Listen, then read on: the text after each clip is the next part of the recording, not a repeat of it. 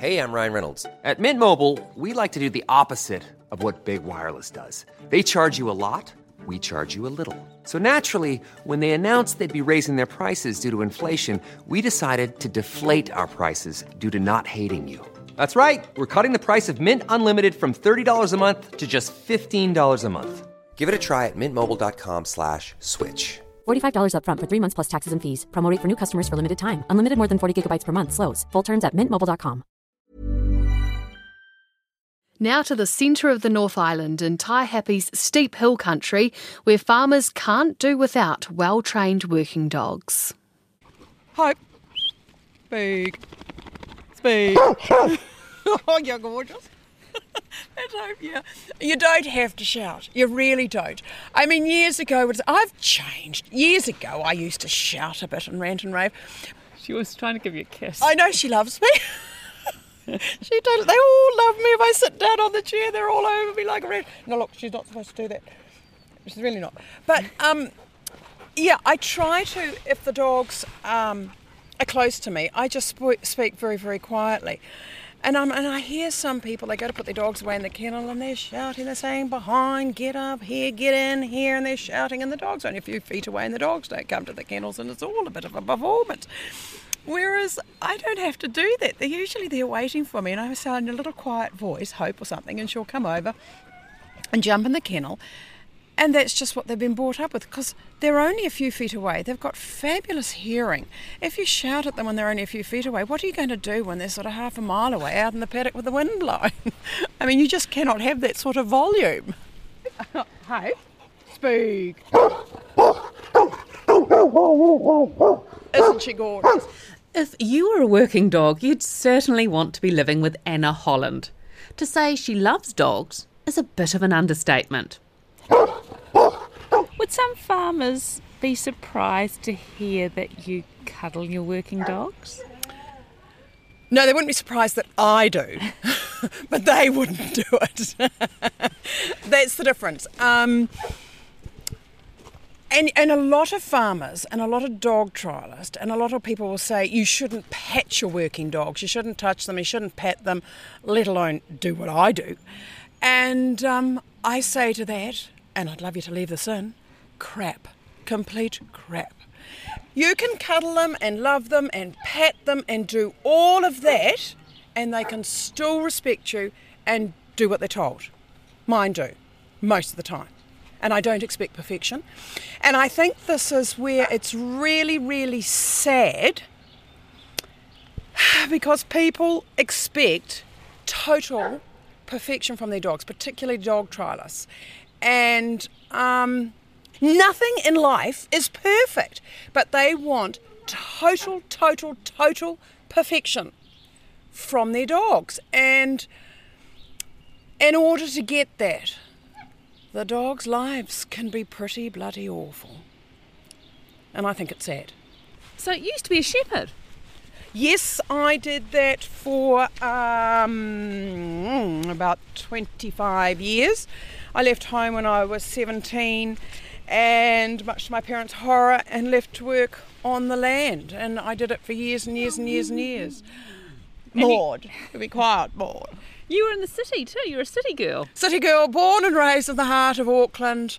And my parents spent a total fortune on my education. And here I am, covered in mud, and none of it means a thing. So at 17, you left school to work on a farm. Yes. Where did you go? Well, I really, really wanted to go to work on a sheep and beef farm, but really difficult, and I couldn't find a job. In those days, because we're talking about a very, very long time ago, it was nothing to see women working on dairy farms. There was plenty of women working on dairy farms. There was plenty of people working in the racing industry with racehorses, but that's not what I wanted. But very, very few females working on sheep and beef farms. And any woman that was either helping Dad or maybe helping her husband, possibly, or a brother or somebody, and not that seriously. They were sort of giving a bit of a hand. Most farmers' wives were wives are mothers, and they had beautiful gardens and they had beautiful houses and they did lots of fabulous cooking and looked gorgeous, and they weren't required on the farm because there was plenty of farm workers on the farms in those days. Maybe the odd one did a bit of book work, but not usually. They'd go out at docking time, perhaps drench a few lambs, and that was about their lot. But because times have changed so much, and there aren't the staff, people can't afford the staff, so wives have now become a huge, huge part of farming, way more than they've ever been apart from the war when they were land girls. So how have you been treated along the way, being a woman in a man's world, really? Don't get me started. Just don't get me started. Some would say I've got a bit of a chip on my shoulder as a result. No, I haven't really, but it was really, really, really difficult. Nobody wanted to employ a woman. Men just didn't think a woman could do the work, so they didn't want to employ you. The wives didn't want their men working with a woman. So you were looking for a job on Right. a sheep and beef farm, Yes. but you couldn't find one. Couldn't find one, so I went and worked on a dairy farm for 6 months, and I actually really, really enjoyed that. It was a Jersey stud in Waihi, and I was there for 6 months. They had race horses, so that was rather fun. I took my horse with me there. There weren't in those days weekends off. It was 7 days a week. Things were very different, though the odd time we used to, on a gorgeous day, we'd pack a couple of fishing rods, Barry and I, and we'd turtle off and sit on the rocks and catch snapper, which was really, really good. There was good fishing in those days from the rocks. And all the time were your parents hoping you'd get it out of your system? Totally. Completely and utterly. And ever since I was about 5 years old, because how it happened was we used to go down to a relative's farm in the Wairarapa once a year, and I used to potter around with the animals and things. And then when I was big enough to ride a horse, he had borrowed a pony from the neighbour and sat a sheepskin on it, plunked me on the top and took me around the lambing beat. And he used to call me his little land girl. And I loved this, absolutely, totally loved it. People used to say to you, as they do when you're young and at school and various things, they'd say, and what are you going to do when you grow up, Anna? And I'm going to be a land girl. And everybody used to roll their eyes. And people used to say to my parents, don't worry, she will grow out of it. Well, I never did.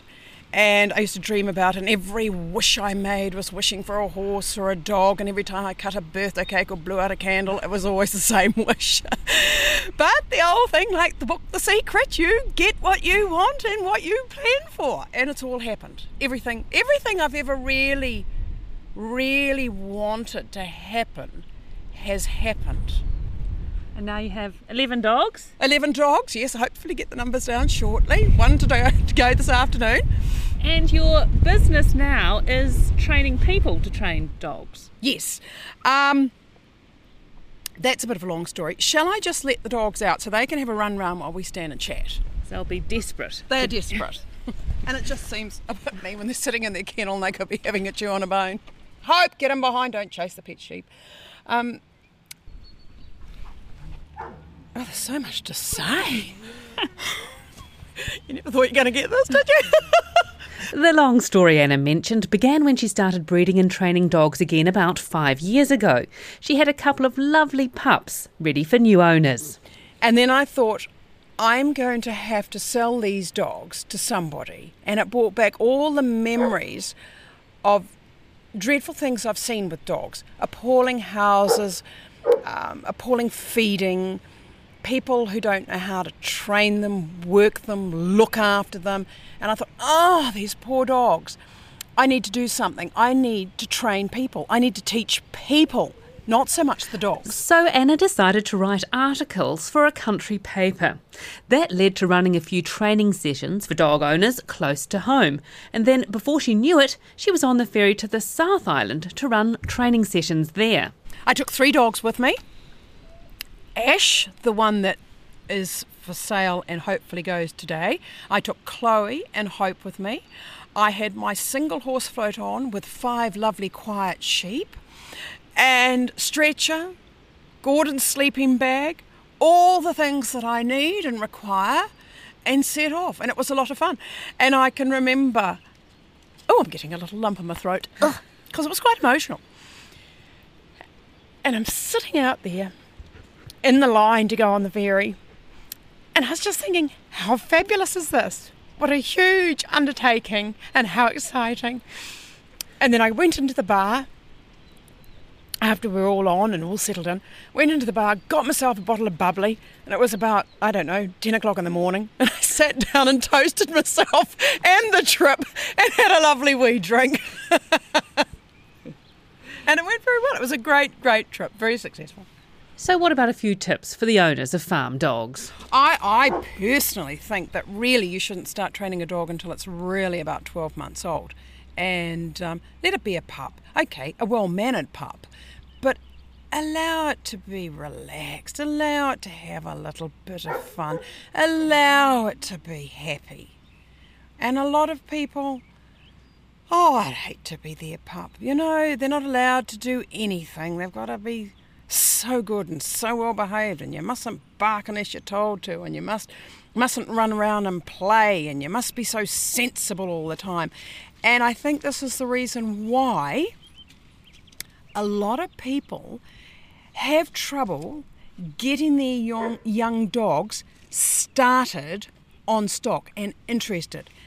All the time, they've made them be so good, they've made them walk at heel, not run in front, not have a play, not be relaxed, and then they think, okay, well, let's see if they're interested in stock, and they take them out to where some sheep are, and the dog's too terrified to walk in front, too terrified to go and do anything, because it's never been allowed to.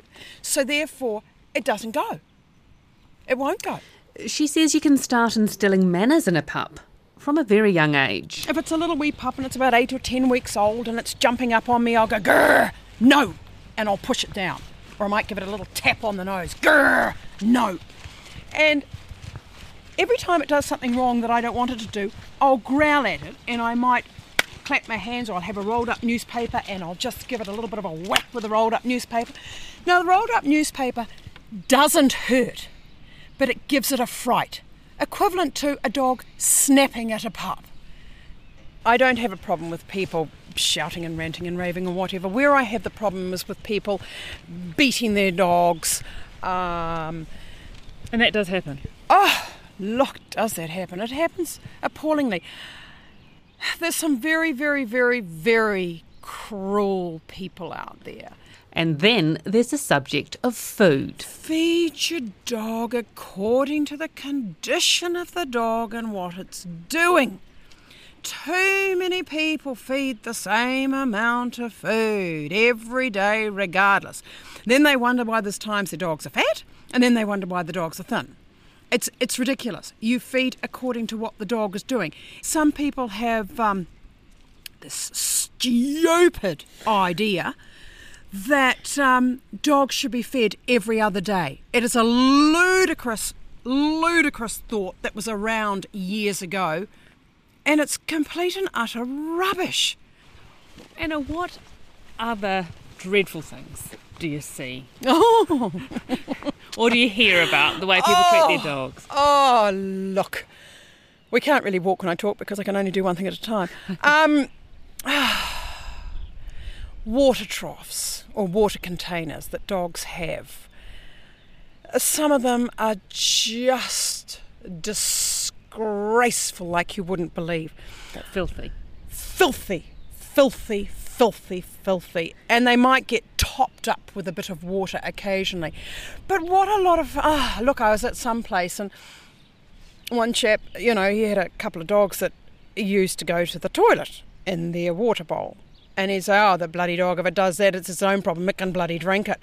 Well, how stupid is that? In the wild, a dog is loose. It does not go to the toilet where it sleeps and where it eats. It goes away. We confine them with chains and kennels. They have nowhere to go. They have to go to the toilet there if they need to go. If their water container's there, as they're turning around in little circles to go to the toilet, they don't think, if I perch here, that poo's going to land right in that water. Dogs don't think like that. And then the dog in the next kennel, if he's a male dog, he'll cock his leg. He's not thinking, well, if I cock it here, it's going to go into my mate's water, I better not. He's just going to cock his leg, and it's going to go in there through no fault of the dog's. What I would like to see in an ideal world would be for farmers to get up in the morning, regardless of what they're doing, go and let their dogs out for a bit of a run, just for 5 minutes. No point opening the door, letting them out, and 2 seconds later pulling them back again. It takes a wee while to go to the toilet. It takes a wee while for your bowels to get moving. So a 5 or a 10-minute run to go to the toilet. While they're doing that, give the kennels a bit of a clean if it needs cleaning, empty out the water bowls, play with a pup if you've got a pup there, put your dogs away, etc. Feed the dogs once a day, whatever the dogs need or require. Have them in kennels that are warm in the winter, cool in the summer. Plant a deciduous tree, a couple of trees in front of the kennels, so that in the winter, when there aren't any leaves on it, the dogs are getting sun, and in the summer there's a ton of shade for the dogs. Just logical things. Who are we let out now? Won't let you out. I'll let Dolly out. Dolly's quite sweet. She's only young, and I'll train her up before too long. She's very, very noisy. Oh, she's gone and dropped a bone in the water. Now, I can't stand that.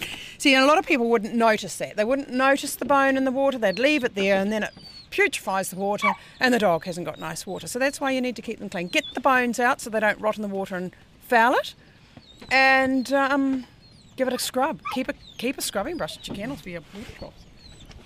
We've been talking about some farmers who don't treat their working dogs very well, but you also must see some lovely people coming through. Oh, you do. This is a gorgeous story.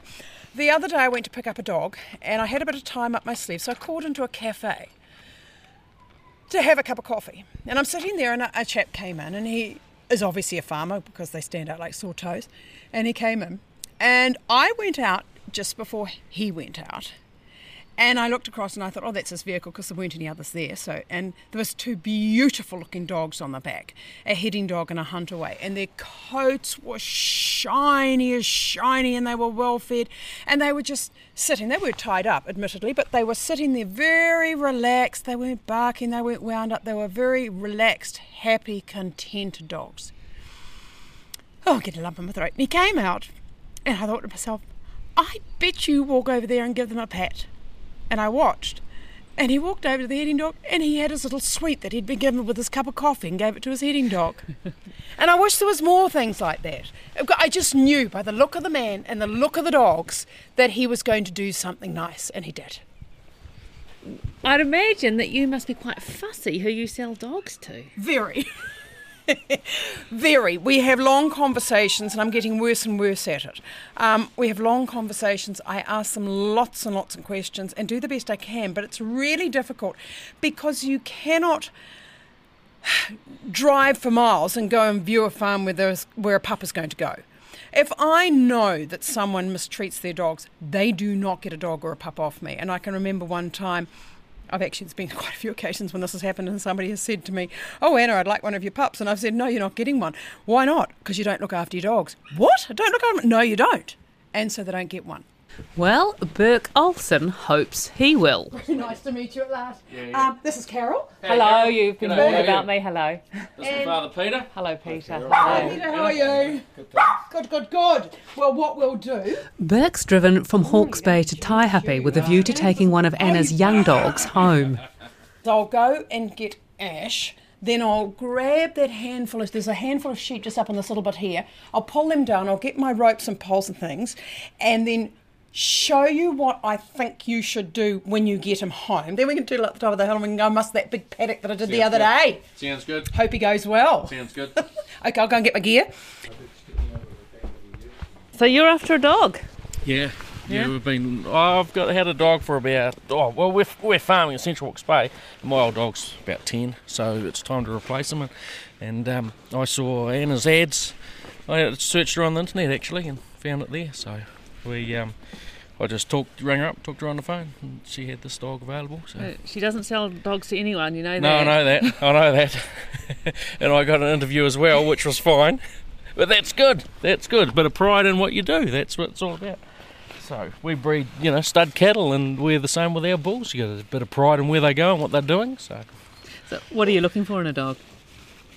nature, a nice nature, and I want a dog that's easy to work. I'm not a really good dog person, so if he wants to, or got a fair idea of what he wants to do, well, that helps my job a fair bit. So he doesn't have to be too fast, but faster than me. So what sort of cattle do you have? Polled Herefords. Yeah, Polled Herefords, and predominantly Romdale ewes. So. Left. I don't think you'll get through the fence. Sit. Sit. Left. Sit. Left. No. Ash. Listen to me. There how you just dropped down then? Yep. So that's what you do. If he's been cocky and smart, point at him. Ash. Listen. And he'll behave himself. Yeah, he's right down there, isn't he? He knows what all his commands mean. He does them most of the time. If he doesn't, it's not because he's disobedient, it's because he's either confused or he'd just love to do that. Yeah. Like yesterday when I went with that, if he'd got up from his stay position, it was only because he wanted to be with me. But he didn't. Yeah. But that's why. Not because I want to be bad, it's I want to be with you. He's an easy dog. Yeah. He's a very easy dog. Yeah. And I wouldn't say that if he wasn't. Yeah. I'm just not like that. Ash, stay. Stay. So anyway, we'll pull those under there. And I'll get them out of the way and I'll show you what to do. She talks so quietly to him. She's good, yeah, it's good. But he's just natural, he just wants to do it, doesn't he? So he's just so loyal to her. That's the amazing thing. So it'd be your job to get him to be that loyal to you. Focused to Anna, isn't he? He's just amazing. It's so scary. So you're quite interested in him? Yeah, well, he's just quite a nice, friendly-looking dog. So yeah. So for you, temperament's pretty important in a dog. Oh, a friend. They got to be your mate. So they spend a bit of time with you. So 10 years with you. So I think that's really important. That's nice to hear, because a lot of people say, oh, they're just a tool. They're like a hammer. But I had him he'd been well critiqued on the phone. Anna Holland and Burke Olsen. And we heard later from Burke that Ash turned out to be both capable and adorable. That story was produced by Carol Stiles and recorded in 2010. Botox Cosmetic, out of botulinum toxin A, FDA approved for over 20 years. So, talk to your specialist to see if Botox Cosmetic is right for you. For full prescribing information, including boxed warning, visit BotoxCosmetic.com or call 877-351-0300. Remember to ask for Botox Cosmetic by name. To see for yourself and learn more, visit BotoxCosmetic.com. That's BotoxCosmetic.com.